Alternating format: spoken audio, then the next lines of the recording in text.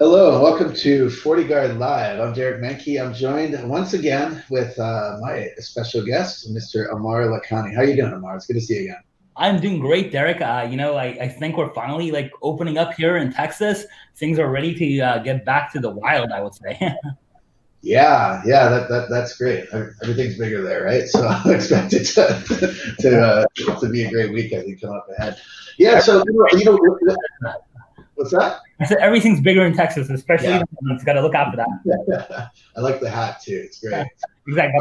So, so speaking of everything up, I mean, we've been talking in other episodes. We talk a lot about, the current threat landscape. Obviously, we've been talking a lot about COVID. It's been a threat for the last 2 months, obviously. But with that, with COVID being front and center, and some of the other attacks. We talked about the anniversary of ransomware and WannaCry and things like this. Often overshadowed is the topic of OT security. So that's what I wanted to talk about today. I mean, so in our threat intelligence brief, we release it every week. Last week we talked about APT Group 39. This is a group that's been known to go after, as an example, the travel industry and airspace and so forth. And when you start to see attacks like that, and recent attacks hitting healthcare as an example, there's this convergence of attacks that hit OT technology. Just in the news about 2 weeks ago, I think 2 or 3 weeks ago, there was an attack in Taiwan that hit domestic energy and energy companies. This was a custom-made ransom attack, so it was another OT-related attack. It bridges between that critical infrastructure plus more into the OT realm. And, I really think that we're on the cusp of this. We're going to start to see a lot more of these OT attacks, but I think it'd be good just to kind of walk back in time. We're on the anniversary of Stuxnet. I think you know this really well. That was 10 years ago, right? Yeah, Stuxnet, the OG, and no pun intended, since it was originally called Olympic Garden, but the OG of like OT malware. It was it was the first time we really saw something that like malware that went outside. What I say outside the matrix, it went outside just the software world and attacked kinetically. It had an effect on actual devices in the real world. So before that, it was all like malware that attacked like in software, like it attacked your computers. Maybe at most it like hurt your hard drive or formatted things, but we never had malware that jumped like outside that world, right? Yeah. This is the cyber physical world, as we said, that blend between virtual reality and physical reality, right? And yeah, I mean, Stuxnet, of course, was huge news. It was a game changer at the time. I mean, it used the 40 days. Obviously, there was a movie made off of it. It's quite a famous case, pretty sophisticated, targeted, right? But it was specifically going after ICS, right? So SCADA is going after critical infrastructure. And, it's interesting, right? Because if we walk through history, we have this sort of pattern that we see. First it was the PC, right? And then it was, mobile malware in about 2000. Around that same time as Stuxnet, we started to see, especially Android, like APK samples, we started to really see an uptick in mobile malware. We saw the game changer, the OG, as he called it, with Stuxnet on the critical infrastructure point. And then it just started evolving from there. And then we got into the world of IoT, right? And we still saw some of these critical infrastructure attacks before. Black Energy was one, right?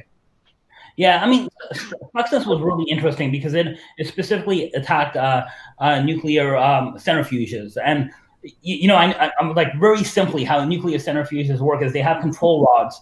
Think of it like a giant metal tube, and it has like it's divided in half, and you have these rods that are spinning really fast. They're actually spinning close to the speed of sound. And if you spin them lower than that, you don't get uranium 235 or 239 coming up from them. And if you spin them too fast, it's like an earthquake. You destroy hundreds of millions of dollars worth of equipment. So Stuxnet, like I said, it was really, really smart because it took advantage of 0 days that no one had seen or heard of until that point. Now, we do know, by the way, that the first codes of Stuxnet was seen around 2005, but Right. it was 2010. Yeah, so it was around before that. And what happened is that either the operators, when they were looking at things, they didn't know anything was wrong because it modified even the UI, the HMI, human machine interface, on making sure everything was correct. And when things started exploding, they stopped the emergency. They intercepted the messages for the emergency stop button. So big red button, never pressed. When they pressed it to stop everything, it didn't stop either. Yeah, that's a really good point. 5 years in the making, right? I mean, it just really shows this sort of ramp up time for these attacks. You mentioned the HMIs. That's interesting. Let's talk about that for a sec. So, yeah, human machine interfaces. There's always a weak link, right? I mean, security is always analogous to the weakest link in the chain, how strong your security is, right? And I mean, yeah, you can have really embedded secure endpoints that may be incredibly hard to find a 0-day or hack, but if you can get onto a Windows PC, which is what most of the HMIs run, then you can compromise. And a lot of those are even outsourced or cloud-based too, which is a big problem, right? And the other problem is that these things traditionally are supposed to be air-gapped by design, right? And obviously, when you have these HMIs and there's RTUs, right, other interfaces that are hooked up, we just don't see that anymore, right? Right. So we've done a lot of investigations and research into, OT equipment. Everyone's following the Purdue model. They have separation and segmentation. Every place, a nuclear power plant, a nuclear facility is supposed to be air gapped. In real life, we've never seen truly air gap system. Even in Stuxnet, how are they getting? It wasn't connected to internet. Nuclear power plants aren't connected to the internet. They know better than that. But how are they getting updates? Well, they were getting updates through USB sticks. Someone was coming up with a USB stick, and of course, the conspiracy is, and there's evidence to point to this, is that maybe the USB sticks were infected. Maybe people coming in could have been double agents, espionage. I mean, it sounds very Hollywoodish. And the updates were actually taken over. Like there was actually certificate stealing, and so they stole the certificates. The updates were verified, and they had malware in them. So no matter how much you try and air gap things, you have maintenance systems, you have support systems, you have temporary connections that people forget about, and they become permanent connections. So so that's the problem. Yeah, I mean it's kind of like we're talking about the convergence of cyber physical, so virtual reality, as I said, physical reality. It's the same thing with security. You're talking about instead of TCP/IP attacks, a physical device, a USB stick that's being plugged in too, right? So since it's been 10 years, right, since the anniversary of Stuxnet. Stuxnet was pretty special, still is. I mean, that was a milestone, like I said, but very targeted, obviously, like basically one case that we saw, right? There have been a couple other critical infrastructure attacks, but really, what's on the horizon and sort of where we are at now is true operational technology. So we're not just talking about critical infrastructure, right? I mean, like before we saw the mobile malware attacks and the IoT attacks, those happen. And now, and we saw some critical infrastructure attacks in there. But now, as OT is really widely being deployed now, we're talking all industries, right? Forestry, mining, you name it. There's a lot of different connected devices. That's concerning, isn't it? Yeah, exactly. Some people say Stuxnet was a good thing. They say that it disabled or hindered the Iranian nuclear program by a number of years, while other people say it wasn't a good thing because now everyone knows you can attack real devices. So what do we have today? Well, we had things like Havix, which Fortinet did a lot of research for years ago. Black Energy, which basically made transformers in the Ukraine explode. But we've had things like hacks on cars that change self-driving systems. We've had hacks on connected TVs where people are hacking the microphone and web cameras, right? We have hacks on just fluorescent light bulbs where people are getting into your network. So people realize, you know what, I can do a lot more with malware than I used to be able to do, right? And now they have their eyes are opened up, basically, I mean, a lot of these are running on common flavors of Linux too, right? Just similar to IoT. The problem is when you start putting these devices, I mean, the first sort of attacks that we saw on IoT devices were traditional devices that you can get at a consumer electronics store, right? So like DVRs, printers, network attached storage, these sorts of things, right?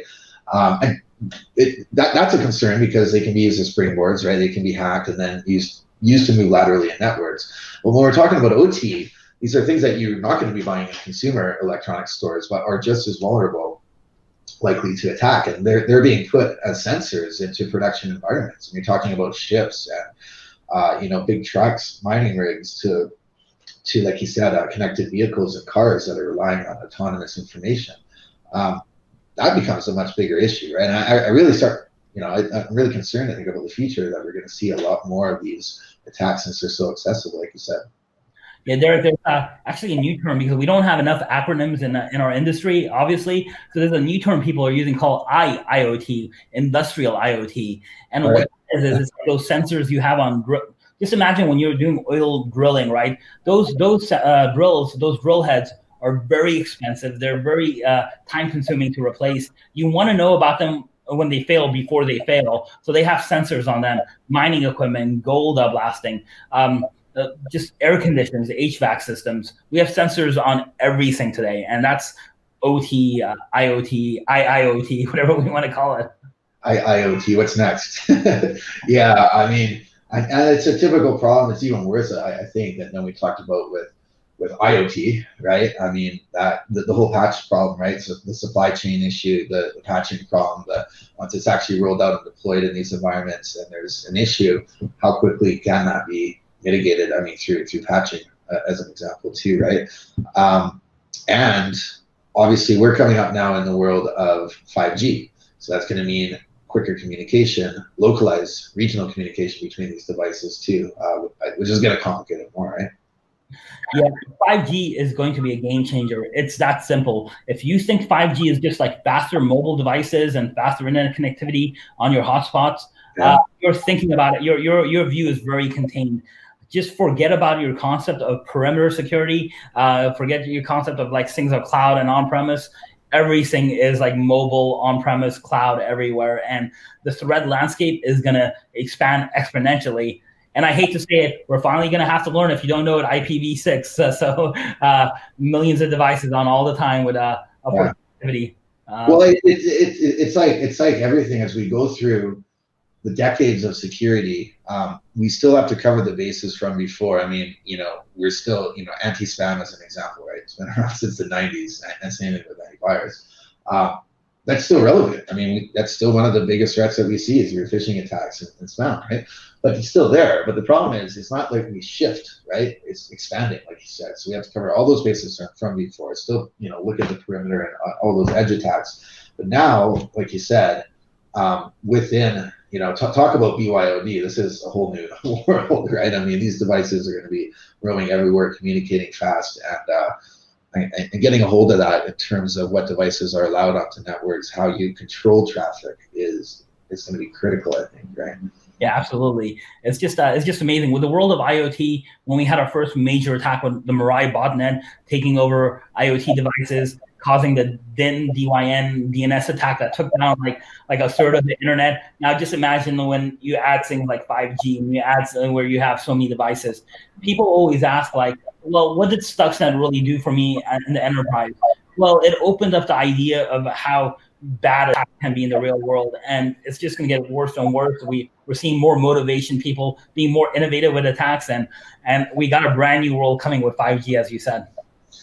Yeah, absolutely. Well, the good news is that as you know, we're on top of this, looking at potential attack surges and spikes through FortiGuard Labs. Really glad to have you on board too, Mar. Couldn't do it without you. Hey, thanks for the time. I think we're up on time. These conversations always go so fast. So I hope you have a great rest of the day. Thanks for joining me, and I will see you next time. Thanks for everyone for viewing. This is Greg Menke again from FortiGuard Labs. Bye.